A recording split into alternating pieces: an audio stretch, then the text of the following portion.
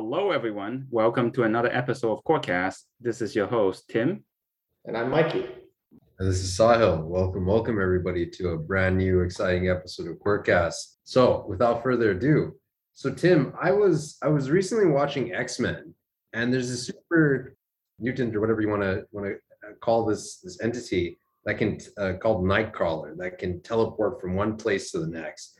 And I was thinking, like, with enough genetic variation, is that something I can do? Like, can I ever hope to become Nightcrawler? I would say maybe not through genetics, but in the realms of physics, we actually have some sort of research paradigm that kind of achieves something similar.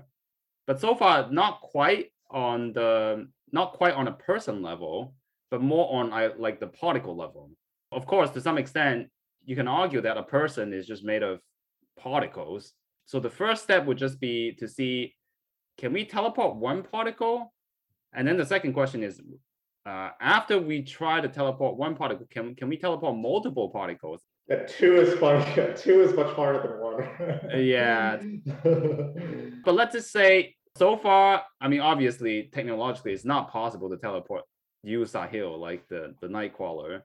But if Sahil, you were composed of just one particle, yeah, it's actually quite plausible.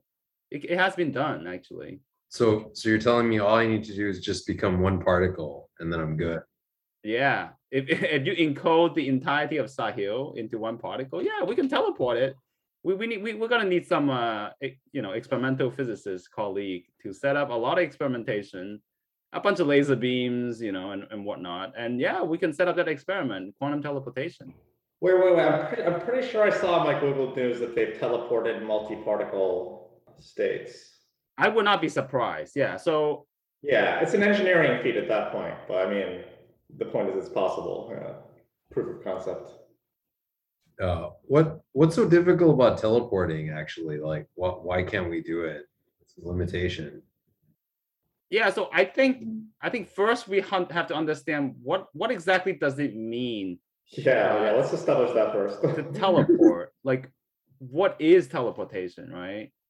Is it just really fast movement? Because with Nightcrawler, you could argue that he's not genuinely teleporting. You could argue that he's just moving so fast, imperceptible that his movements are imperceptible. That's one notion. There are also some additional theoretical constraint. For example, Einstein's theory says that you cannot travel faster than the speed of light. So even though there are these physics experiments that does what we call quantum teleportation, which we can get into later, we're still constrained by the fact that you cannot teleport something faster than the speed of light. So to some extent, the best you can do is, maybe a person or a particle can go from one place to another at the speed of light. But on a surface, right, this seems pretty silly because quite a few particles already do that. They move at the speed of light. So you can kind of question that, but like, well, who cares? What is teleportation then? Like, it's clearly not just moving particles from point A to point B. Oh, so then I ask you, Tim, what is teleportation? Yeah, so I would say, reading through some of this literature, there is kind of a more concrete definition, and it's actually quite simple. So instead of moving particles, teleportation is really just movement of information, basically. Is moving information about some object at the speed of light from one location to another, and in such a way that you can use those information to reconstruct particular configurations of, say, particles, basically, right? So that is teleportation. So on surface, it seems kind of like, it doesn't sound so glamorous. It's like, you're just moving some stuff at the speed of light. Like, aren't we doing it already? Like, we have fiber internet. Like, what's up with that? But it's actually a little more subtle than you think. Yeah. I would think I'm already doing that somewhat on a computer. I mean, minus the signals don't travel at the speed of light, but I can imagine like sending photons instead of electrons through my computer. Wouldn't that be a form of teleporting? Yeah, unfortunately, that would not. And here's why, right? Like, imagine Tim is made up of, like, maybe you can kind of argue that all the information about me, my consciousness, my memory, or whatever. It's just a bunch of information, and you can say, hey, how, it's like one of those Black Mirror episode, whatever. Why don't we just upload it to the cloud? Go from send it to an email from one place to another, right? But it turns out that when you do that on a classical computer anyway, it's not 100% copy. You never copy all of it. For one thing, the information you copy has a finite size. It could be like gigabytes, terabyte, or whatever. Because classical computers have finite precisions, right? You can sort of imagine, hey, my memory of some numbers like 1.23 blah blah blah. But really, in the real world, that memory is sort of stored in a continuous it's in a real number. It's irrational. It's got infinite precisions. Like you can't literally, like there's no way for us to literally copy all that on the internet. It'll take forever. The internet or whatever information teleportation we have, it's incomplete. So this is where quantum physics come in. When we teleport when we say quantum teleportation, we're talking about quantum information. And these quantum information are defined by real numbers, complex numbers that have infinite precision. And when you teleport information in this way, you're teleporting everything about a quantum state to infinite precision from point A to point B, close to the speed of light. Like that's what quantum teleportation is. And that's why it's more, I guess, impressive than just using the internet and emails and all that. So for our listeners, can you at a high level, like really quickly break down what is like this classical information and what is quantum information? Wait. Can I push back over that a little bit? Sure. Okay, because like I feel like Tim is saying that the act of quantum teleportation is not similar to the idea of like sending packets through the internet, because of the fact that when you send classical packets, there's some you get some error rate, right, and that can accumulate. But I just wanted to point out that from a process point of view, quantum teleportation is very similar to sending packets through the internet, but the ability to send, as Tim said, perfectly high fidelity, zero error, zero loss packets through the internet, it is in a sense the act of like deconstructing you in one place and reconstructing you in another place. That is different from what a lot of people think of when they think of teleportation. Like, if they've seen like Nightcrawler, his teleportation is just like moving really fast, right? But what is a genuine teleportation? Is it like Back to the Future, like traveling through time? There are solutions to Einstein's equations that some argue will admit things like this, but when we talk about quantum teleportation and genuine, what I would call a true form of teleportation, it is this ability to deconstruct you and reconstruct you with perfect fidelity in another location. And it's surprising that this is possible. I guess going back to my original question about can we briefly describe what quantum information is for people who are not as familiar with it, just super high level, like conceptually? Because when you talk about like teleporting information, is that different than like teleporting me or like the particles in me? What does it mean to teleport information? I'm wondering if it's useful to distinguish quantum and classical information, because I think everything we're talking about could go through if you mix quantum and classical information together. The point is that, as Tim mentioned, when you send packets to the internet, there's some error. You're not sending the actual true full amount of the information. If you could do that, then it would be kind of a form of teleportation. And that's the main question. Can you perform this operation, like deconstructing me and reconstructing me at some distant place? Can you perform this without error? I guess compared to classical information and quantum information, certainly you can distinguish it in some formal way. Like classical information is denoted by bits, right? Zeros and ones. And then quantum information is kind of the unit of it is denoted by qubits. And then there's a lot of, technical mathematics, linear algebra and whatnot. But I think at a high level, we can sort of not think about those too deeply, because at the end of the day, classical information is quantum information because the world is quantum mechanical. Yeah. Like, like what else is there? I would say that classical information is just a very coarse graining way of thinking about information. You're just thinking of averages, let's say. Like imagine you have like 1,000 quantum particles. The average location of them is a meaningful thing to talk about, and that's like classical information, basically. If you say it that way, it's really a resolution, right? You're talking Yeah, about like basically. a pixel size. Yeah, I mean, classical computers, they use particles, silicon, right? Those are ultimately quantum mechanical, but we don't care about those quantum mechanical properties because computer chips are large, right? The electrical properties are based on averages of these particles. So really, we're just talking about huge averages of quantum information. That's what classical information is. When you look at zeros and ones, these are averages of some properties of some electrons, and you're kind of coarse graining it in some ways, right? But it turns out that there's so much more information about a particle than just these averages. I mean, obviously, when you deeply look at particles, it's not just that, oh, a particle has a location here or there, or has some property we call spin, up, down, left, right, something like that.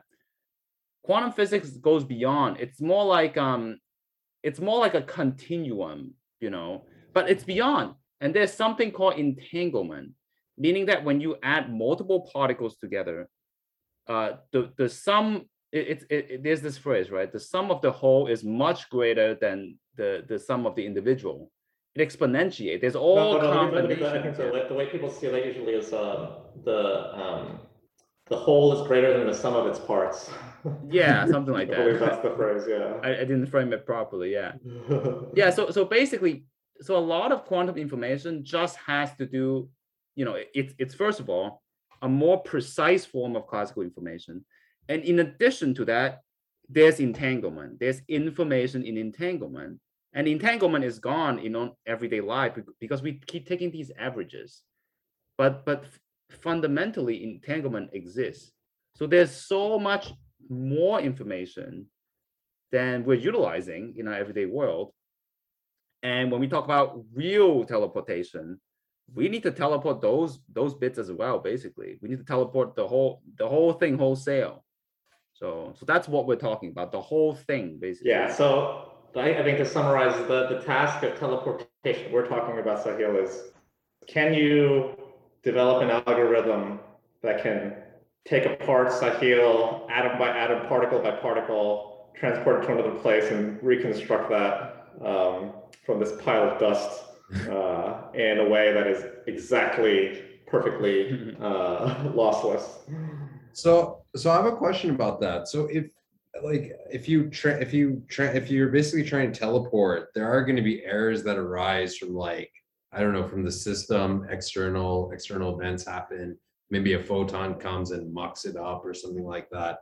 You get these errors, and how would you know that you've copied with 100%? Because when you're measuring things, like us classically, when we measure things, we can't measure things to infinite precision. So how would you know that you actually have teleported, even like in theory? I don't know. So when you're talking about like a photon possibly like ruining the calculation, that's actually not true. It does make it more complicated, right? So what you have to do to actually teleport you is I have to put a sphere around you and capture everything that could leave when it scatters off of you. That includes the photon. So once the photon scatters off of you, it's now entangled with you. It's now kind of part of you. Oh. And we have to track that. And so one way to do it would be to take a sphere around you and set off an atom bomb inside, so you get blasted to the exterior, and I get 100% of the particles. But then I would need a descrambling device that could take that mess. I'm very sure I have like 100% of Sahil encoded in this sphere where I set off the atomic bomb and blasted you to a billion pieces, but someone with access to that sphere could potentially write an algorithm to descramble you. Yeah, so I think if Sahil, you really, let's say you really want to teleport to from point A to point B. Let's say point B is someplace in Andromeda Galaxy, whatever, right? you kind of have to have quite a bit of leap of faith. So imagine Sahil had some classical physicist friend who are very capable, okay? And they say, hey, Sahil, we're gonna break you apart, take all the classical information and try to reconstruct you with biology, genetics, and whatnot, right? And chances are Sahil is gonna suffer a very gruesome death, got picked apart, his DNA sequence, and then they're just gonna recreate another person who's almost definitively not Sahil, but then we'll have his DNA and be like close to Sahil, right? And we regenerate him, let's say in Andromeda. Like Well, it's a horror movie. that's that's so if It's Sahil, literally Frankenstein, actually. It's literally Frankenstein. so that wouldn't be quite like actual teleportation, right? But then imagine Sahil, okay, talk to some quantum physicist, also highly capable, you know, then what that might do is, first of all, they're gonna set up what we call an entanglement system, and let's say someone wants to teleport Sahil from Earth to Andromeda, because somebody could set up some laser beam to send really entangled particle, let's say a bazillion of them. So a bazillion of them are on Earth, and a bazillion of them are sent to Andromeda. Okay, and then we're gonna do some like finagling, physics magic to change our system. Okay, and those changes are gonna be captured at Andromeda because those particles are entangled. Okay, but once this experiment is done, also, it wouldn't be pleasant for Sahil. He's gonna suffer like a lot of experimentation. Okay, but then now all the information is kind of somewhat scrambled up at Andromeda, and then we gather the result of the experiment, and so it has to be accompanied by some classical information, and we send a spaceship out to Andromeda, and then combined with that information, someone can actually reconstruct the information of Sahil. Now that sort of, and we construct, I don't know, somebody like Sahil. When you do that, that's a much higher fidelity type of teleportation. And I think in that sense, it's more like a genuine copy of Sahil. I guess from Sahil's your perspective, you're gonna feel like, holy crap, your body's breaking apart. And then maybe like, I don't know, your consciousness will go through some kind of a wormhole or whatever, and then you just reappear in Andromeda and be like, oh, I'm still alive magically.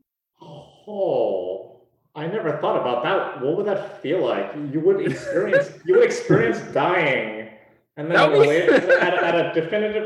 a locally unambiguous later point in space and time, you would experience rebirth, the feeling of being reconstructed.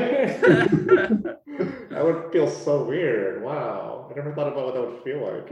Yeah, so I think classically you wouldn't feel that. Sahil, I'll be sorry to say, yeah, you are legit dead. Like that was just Sahil number 2. But quantum mechanics can save you. Quantum mechanics can save you.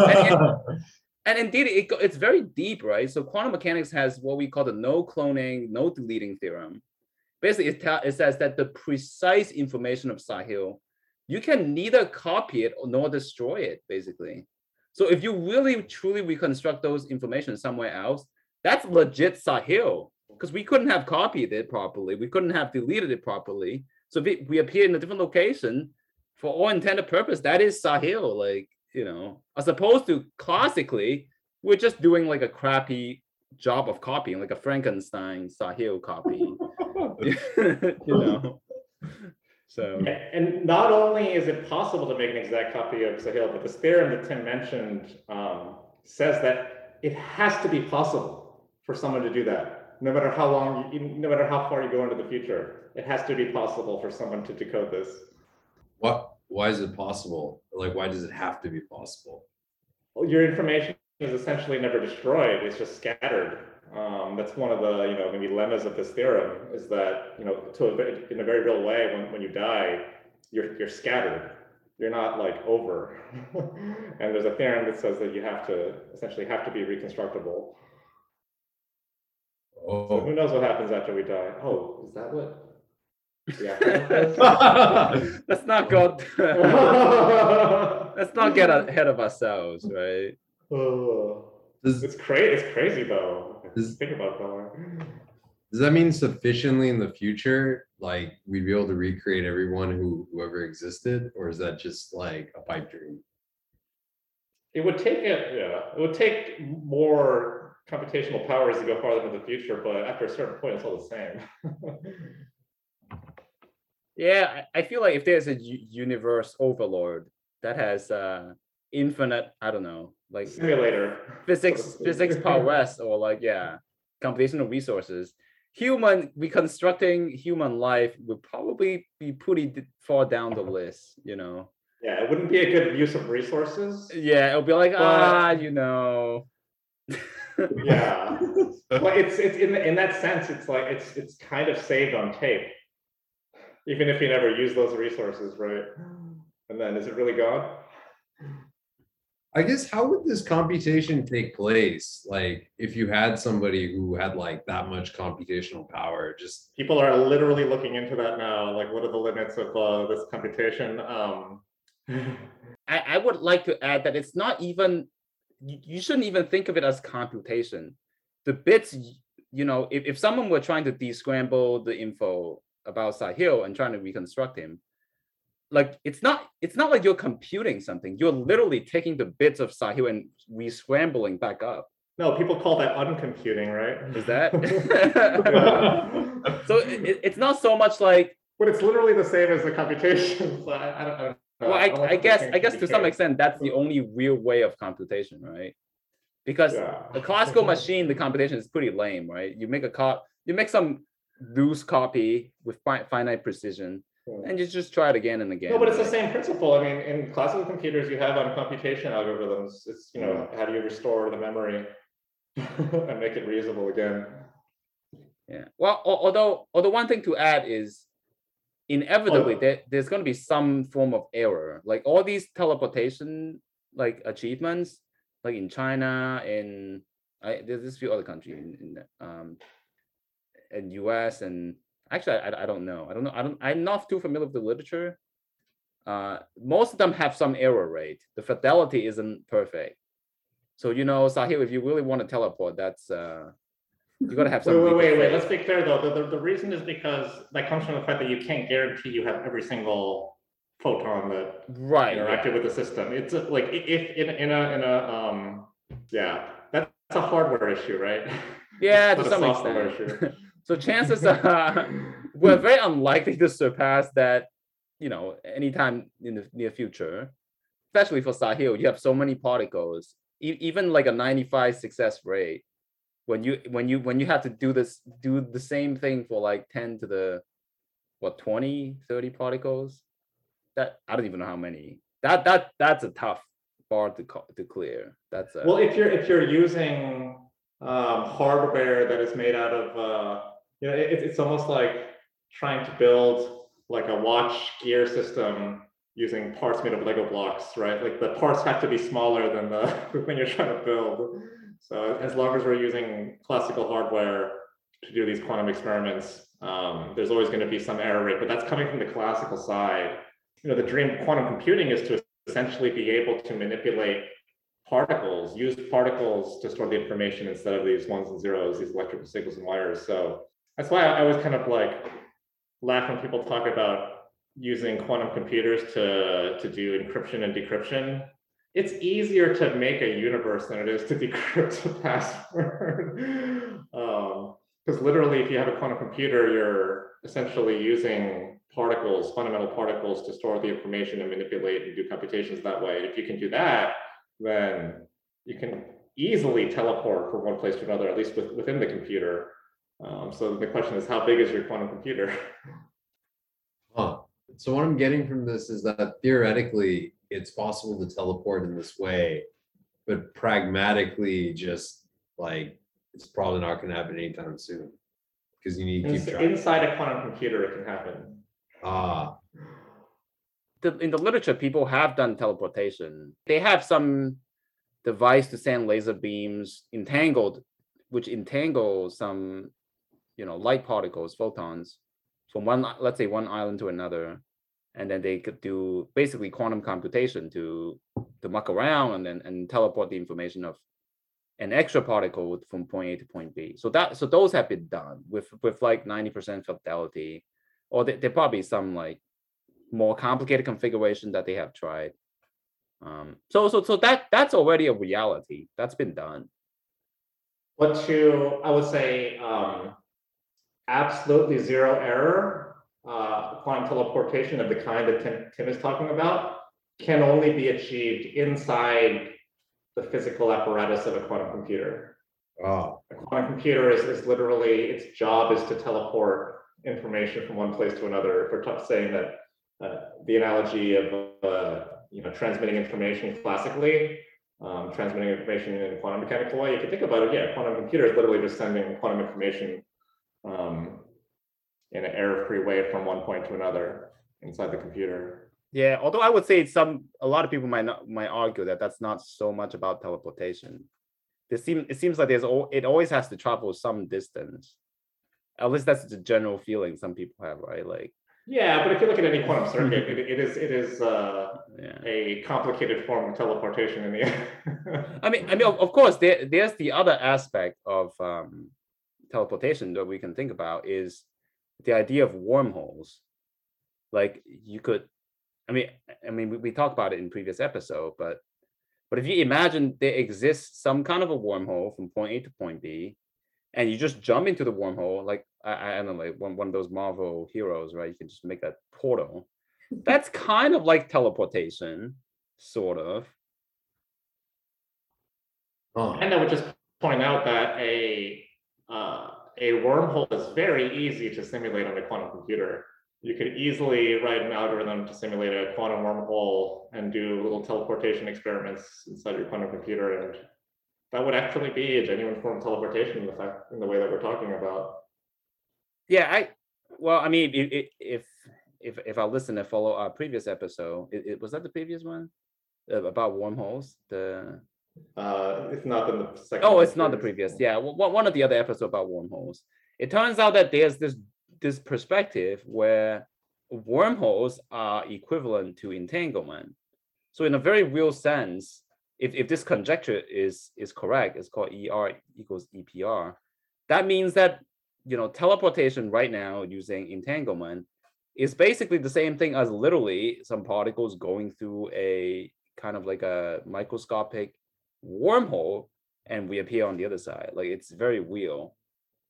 So the two might be two sides of the same coin, basically. I think the smart money is going in that direction. So we have an audience question, and I'm gonna ask this one to you, Mikey. So can we create avatars of ourselves within this quantum computer and then manipulate the universe to give our quantum versions their favorite ice cream?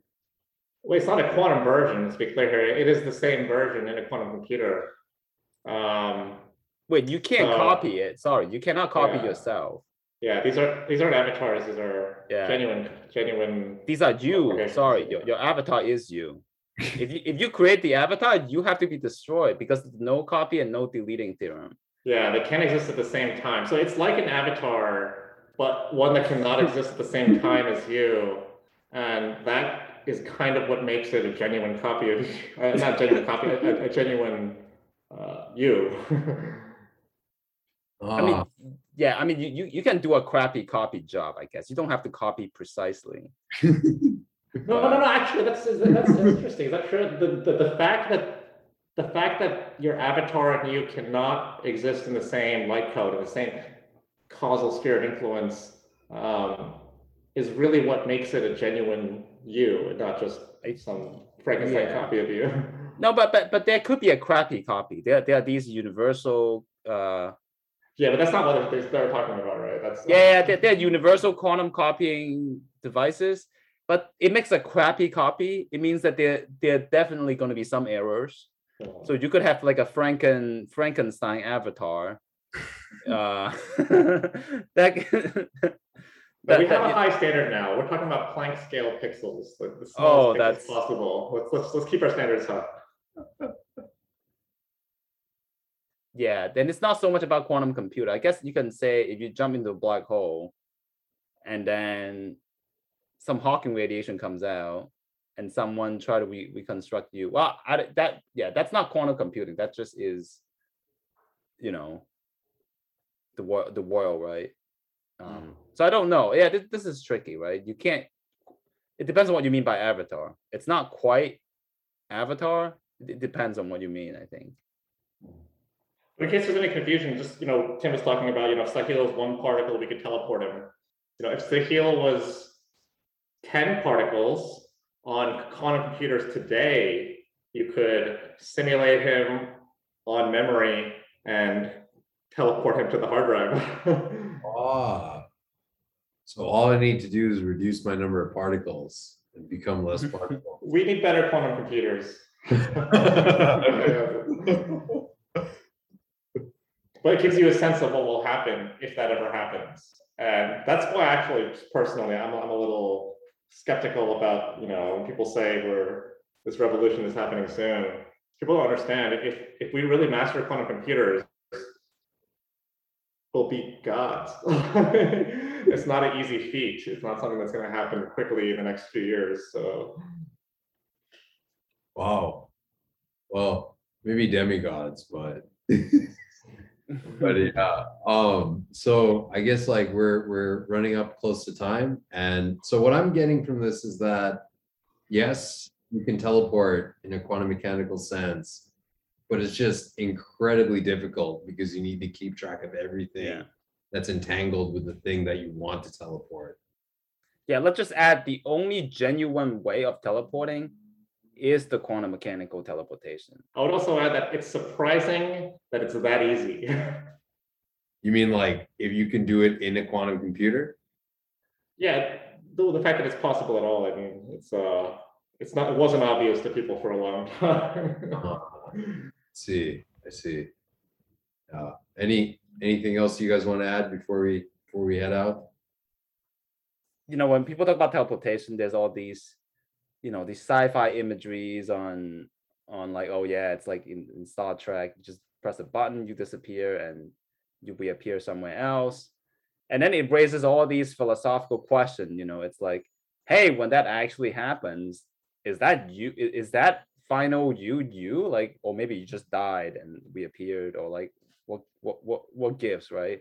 There's all these philosophical conundrum, and it's so interesting that if you really think about the physical world, which is inherently quantum mechanical, it solves all these ambiguity for you, right? Because there's no cloning, no deleting. So if you genuinely teleport, that's you, in every sense of the world, in every sense of the word. So I think that's another instance where if you ask good physics questions, you kind of get like a good answer.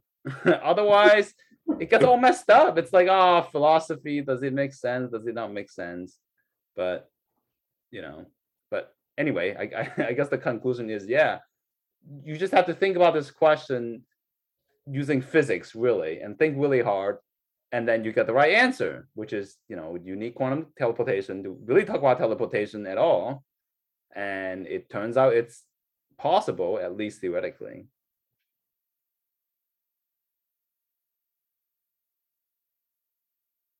The right way of thinking about these kinds of things, in the way Tim was alluding to, is something that's really only started to happen like the last few years. And so it's really exciting, and just from an observer standpoint, watching this come together, because if you think about the questions that people were asking like 7 years ago versus the questions that people asking 2 years ago, they're of a totally different nature, and it's kind of creating, I would say, a mini revolution in the field. I think on that note, we should end here, and I want to thank all the listeners for joining us. And we'll see you all next week. Yeah, see you all next week.